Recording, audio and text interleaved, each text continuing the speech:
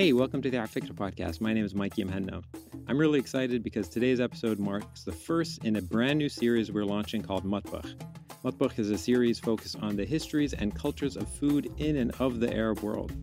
Today's episode is with Jordanian chef OMAR SARTAWI. We talk to OMAR about his work and the way he approaches food. It's a really interesting conversation. I gotta tell you, this series is going to be fantastic. We have some of the best chefs, writers, historians who are all focusing on food of the Arab world. So stay tuned. Go to afikra.com/RSVP to see the upcoming episodes. Welcome, everybody. This is our first episode of the new Matbakh series. Welcome, OMAR. OMAR is a Jordanian chef and food artist whose work gives a new meaning to food creation. Although his attraction to world cuisines is undeniable, OMAR remains true to his origins, drawing most of his inspiration from Middle Eastern and Jordanian roots.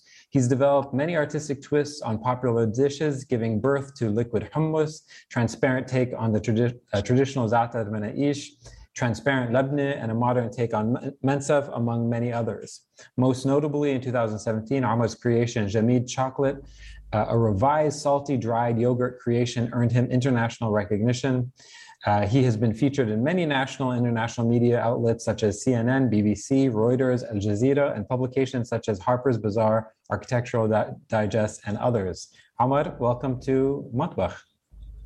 Hi, Kifak. Thank you for having me, first of all. I'm a big fan of Afikra and a big fan of your work, guys. And it's really as an honor to actually to be on it. And I like that Al-Matbakh, it's a fresh take on food where culture is the actual ingredient. And I think that's very interesting because nowadays life is going where culture would be the actual ingredient. So this is a very avant-garde thing, and really I'm glad to be on this amazing series with amazing legends in the Middle East that I'm really honored to be amongst. Thank you so much. Well, we're honored to have you here. Thank you. So let's start with where you are. So you're in Jordan right now. That's where you're calling from. You're Jordanian. You grew up in Jordan.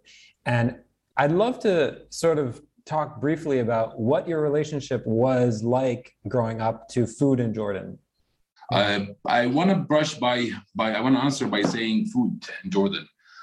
And in the region of Syria, Lebanon, this region, the big Syria, it's a very culturally rich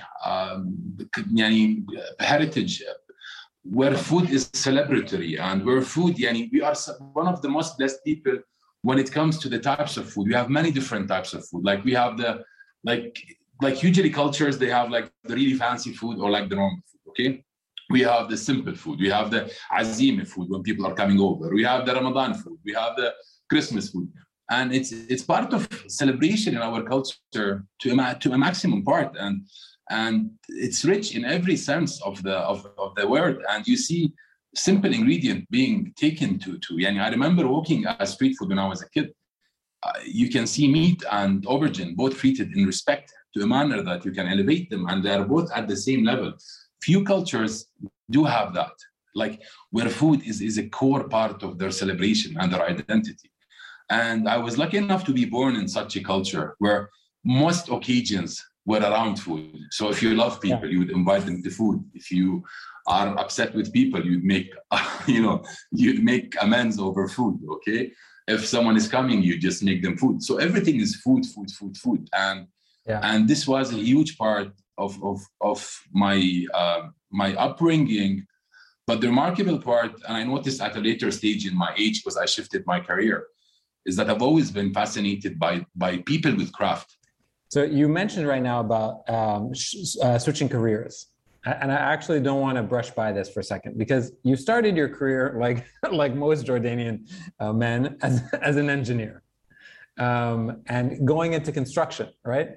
Which features very, very, very heavily in the work you do now. You are almost still in the world of construction. But thank you. I'd like to think design, but okay. I mean, no, you're right. I say that with enormous admiration. No, I understand. Yeah. You're totally right. But I have a question about this. Before you made the switch, I want to know what was your relationship with food, you personally? I've always been fascinated with the craft of anything that uses the hand. Like my father was a brain surgeon, and there is a stigma that comes with that, that you need to be educated in a specific way, you need to do specific things. Okay, so it's not like you have the illusion of freedom. So you're allowed to choose whatever you want as long as part of these three things, like a doctor or so. And the problem was I would be sitting with doctors, and I remember there was this butcher like beneath our house, and I would be sitting with doctors and politicians and all these men of business, and I would be just fascinated with the guy just cutting the meat and doing all these things. And so I've always been fascinated with craftsmanship, not just food, craftsmanship. But with food, I've always had the real connection to it. It just fascinates me. To me, it's the most beautiful thing in the world. And my mom would always, and some people would joke, you should be a chef, you should have studied chef, you should have something. But when I was at that time to choose what to study, the culinary art was not something highly looked up to. It was not the thing. And I remember I went to London to study engineering, and London was one of the most horrible cities in the world of food. I mean, the food was just horrible in London. But I just want to say the change that it took in 20 years. Okay, London now is the most interesting cities in the world, and that's where I want to actually come to that later, where we can change. We are the change. And I remember I used to study engineering, and I would miss classes just to watch like Gordon. I used to be fascinated by Marco Pierre White. He's the teacher of Gordon. So I would just like miss electricity 101 or circuits or something. And I'll be just like watching Gordon cooking and shouting at someone and, you're an idiot sandwich, these things. And it's just fascinating. This risotto is shit. Your risotto is shit, like, yeah, Gordon, tell him. So, but I didn't have the let's say the courage to jump into food, and that's what I think and we cannot change ourselves. It's a long journey. Yeah. So to me, I want to tell you a story. A chef wants to feed you the most beautiful food in the world. I don't really care. I just want to feed you part of the story. So I might feed you horrible food that will like make your eyes pop. And then something after it will be delicious and it will make you tear. So to me, I don't want your acceptance every single dish. Yeah. I want to tell you a story. And if you don't like it, fair enough. I have thick skin to respect that. Okay, so let's talk about some of these pieces almost. What is the story behind the images that we're looking at right now, which are what you've called aubergine leather? Okay, it's basically I've learned that questions are more important than answers, and if you can ask a really good question and then honestly put ourselves and try to answer it, then we'll definitely have a really good answer, no matter what. But the question is more important. So I was just working on something and doing something called Darwin's chicken. Darwin said that chicken is basically was a fish, and I was trying to figure out how will you interpret that into a dish where Darwin's fish. And from there, I did the Darwin chicken, and then I thought, it'd be amazing if I do this atino with zaytun. There is this verses in Quran, it says atino with zaytun. And the flavor profiling is not available in the world, Arabic world. And it always fascinated me, how come we don't have it as a flavor profile? So I was thinking, can I do that? So I did fig leather, and I stitched it on an olive, and it was a beautiful piece. And can I do something more experimental? Can I do our kusa, like our stuffed courgettes with wine leaves? And then I figured out that the aubergine, it's really thick and it behaves like leather. And I went on to create a leather-like material.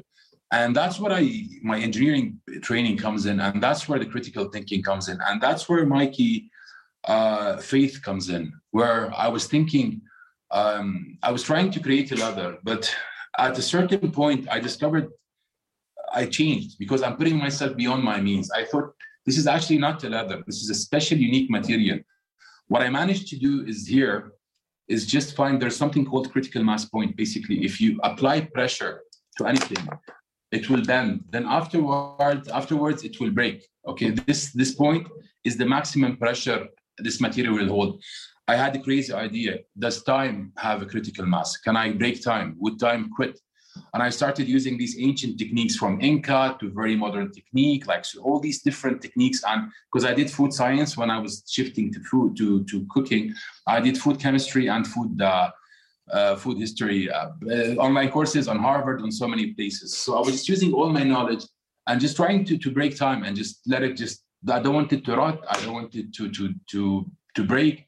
I stumbled upon this very like joyous handmade material. It's nothing like anything in the world been done. This is the actual skin of the material, and it ages differently. The colors, look at the colors. I cannot recreate that. Like this piece is unique. Can we talk a little bit about just the process of creating these masks? So this is, these are eggplants, aubergine, and that's the skin. Yeah. And it's a process that you were familiar with, of like dehydration. No, I as I told you, Mikey, what happens, you become, okay, I just want to explain, because the process is not 1 + 1 = 2. So it was just testing, how can I kill an enzyme? How can I preserve the enzyme? Fungus, at what temperature, at what pH? So I have all this information. I was just applying that on many different elements and experimenting. And I created the material, and it's accumulated, started, and then I was kind of stitch it, and then I stitch it. And like the first one we stitched, we did it by hand. And I was like over the moon, oh my God, we managed to stitch it. And actually this piece now, it's framed and it's going to be part of a huge expo that's going to be happening. It's like the oldest aubergine alive, because it's like 3 years old. Okay, it hasn't rotten, it's still the same, it's stitched, and they can stitch it with a machine. And it's not easy to do that in Jordan, because if you imagine, if you go to someone with a stitching machine, like, that's an aubergine, can you stitch it to me? You can imagine what's happening. So I used to fake and pretend it's leather. So I would take it in the beginning to a shoemaker, and I'm like, stitch this. And like, that's leather? Yes, that's leather. So, and then little bit, I got people believing me a little bit more. We started using better machines, better craftsmanship, proper engineers, and it became stitchable and it became workable, and we started doing beautiful things with it. And from there, actually, I did something from different, same technique with different materials. I did something with oranges. And actually now I just worked with something. This is something called the duck à l'orange. And this is like a limited high-end brass and orange material. This is like a side table limited. It's a collaboration with architect Karim Sawalha. He's a great architect. And that's what I see opportunity. Sometimes things align. Like, I was a huge fan of Karim and I want to work with him. We've always wanted to, and we've always flirted with the idea, but nothing materialized. And then suddenly I see him and he has this line called Animal Line. I see a duck feed. And there's a French dish called duck à l'orange. And I called him, Karim, listen, let's use the orange with the duck à l'orange. And just faith plays itself, And from there, we created this limited edition side tables. Nice. All right, let's keep on going. I want to talk a little bit about part of this series is trying to focus on a single ingredient. Every guest of the show is going to either pick an ingredient, a traditional dish, a recipe, or a technique. We spoke beforehand, and I asked you which one you wanted to talk about, and you mentioned Jameed. So for those of us who are unfamiliar with this ingredient, just at its most basic level, what is Jameed? Jameed is it's milk, sheep's milk. It's the milk. They take the butter from it, and then they kind of salt it, and they make it into a rock-like form. So it's a very solid form, and it has preserved life in this region. I think always food is an expression of the culture, an expression of the region itself. So you're talking about the desert. Imagine people with milk in the desert, okay? And they don't have the caves in France to make that kind of cheese, okay? So imagine how resourceful they are. They created this exotic, most unique ingredient just to this region, okay? It's like a rock. And if you see it, if you hit someone with it, you can really do damage. It's not and it's... Well, the name is Jameed. Yeah, the name is Jameed. It's salty and it's non-apologetic. It's and it has preserved life for like 1,000 years. And basically, it's dehydrated yogurt or milk with a lot of salt, okay? And they carry it when they travel. And once they want to eat, okay, they just dissolve it with water. And when I was trying to do something for our culture, how can I reinterpret our culture? I was asked to do that for Amman Design Week. And it was such an interesting task because I was educated. I had the knowledge. I did not know how to use my brain, okay? And a common friend, I was like, listen, I Googled. I didn't find anything. She was, so go do it. And no one has told me that before, because before I was always learned that I must learn something from someone, not figure it out myself. So I went to figure it out myself. And that was like the hardest 3 months of my life. I swear to God, you cannot imagine. This was what year? This was 2017 or 2016? That was 2016. Yeah. And the friend is Rana Beiruti? Abir Seqali. Abir. I was asked to do something for the Amman Design Week. And it was, my God, I just went, I worked in a falafel shop for 3 days. First 2 days, the guys was telling me how to do things and how creative he is. And people throw creative very loosely, So then the third day I was being creative in front of him and the guy was just in shock. He was, oh my God, what is this? And then I just started experimenting. And then it just hit me that Jameed is the pillar of our culture and nothing is more relevant than Jameed to us. And then at that moment, I was just trying to figure out what Jameed is to me and what Jameed is to my friends and to us and to the foreigners. And it just hit me something. I was thinking, the term exotic, can I make Jameed exotic to a Jordanian? Can I make this material that's very unapologetic? And I did that. I mixed it with chocolate and it took me like 2 months of failure. And Mikey, it's scary because first of all, like now I have many projects behind me. So, you know how to go around things and how to do things and how to use your brain faster, how to get things. But at that time, I did not know any. The only thing I had faith. I just felt there was a feeling in me that I'm going to reach something. But so, Ahmad, I'm going to switch to a quick Q&A, and then we're going to open it up to questions from everyone. I'm going to, right now, you're very well read. What are you reading or watching right now? I'm very affected by things. So I try to read based on, I read philosophy, I read to read theology, I like to read. But at the moment, I'm going through a transition period where I'm trying to understand things. For that reason, I'm not reading at all. I'm just trying to, I've crossed the point where reading can help me from people. I just need to experience some things. So I'm going through this phase where I need to figure some of the existential things about me, my culture, all these things. So, okay. Who would you love to shadow for a day, past or present? I think one of the most beautiful things I've seen is David by Michelangelo. And no matter how many times I look at it, it's just beautiful. So I would love to be at the moment here and read it. Okay. A little lighthearted questions. What is your guilty pleasure sort of food choice at midnight? To me, food is timeless. Yeah. Like, listen, I want to tell, to me, food is timeless. Don't tell me midnight, morning. I eat anything, anytime. So to me, like maglube is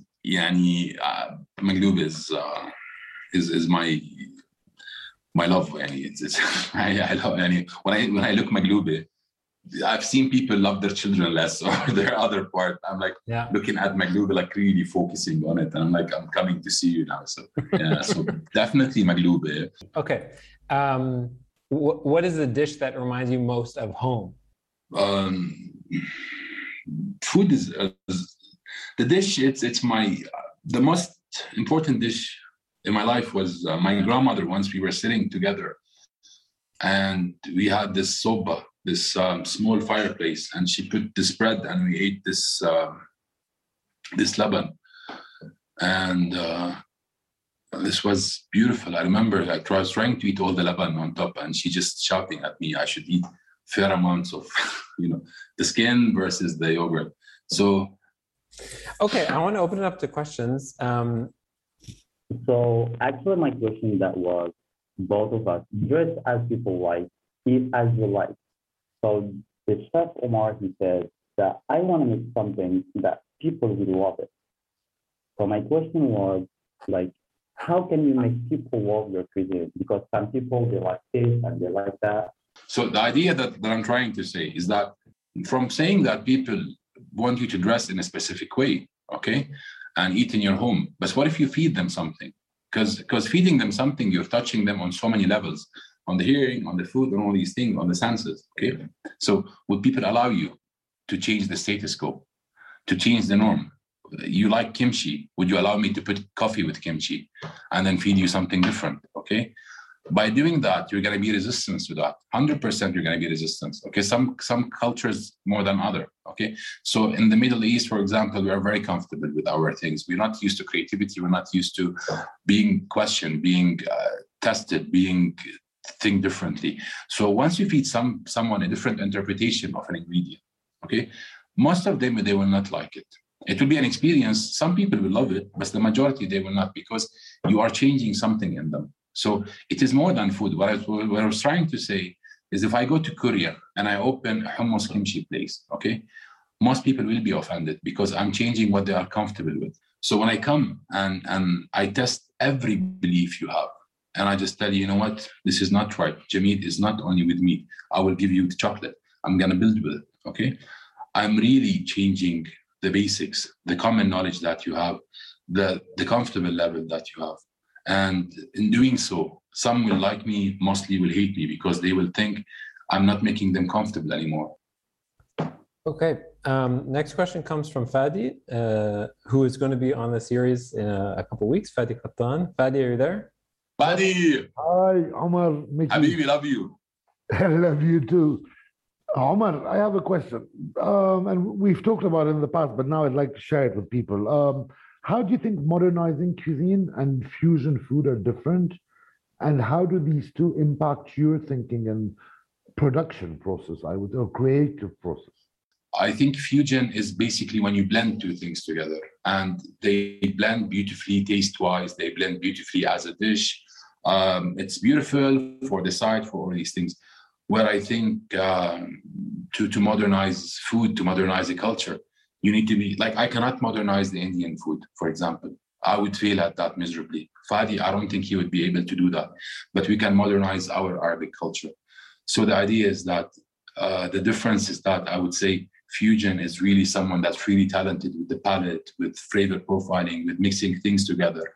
Where modernizing Arabic food, it needs someone understanding the culture, son of that culture, understanding the history, loving the history. You need to find yourself in that. It's a byproduct of love. It will not come out of, it's not something that you do for money. It's something you do because you don't know why.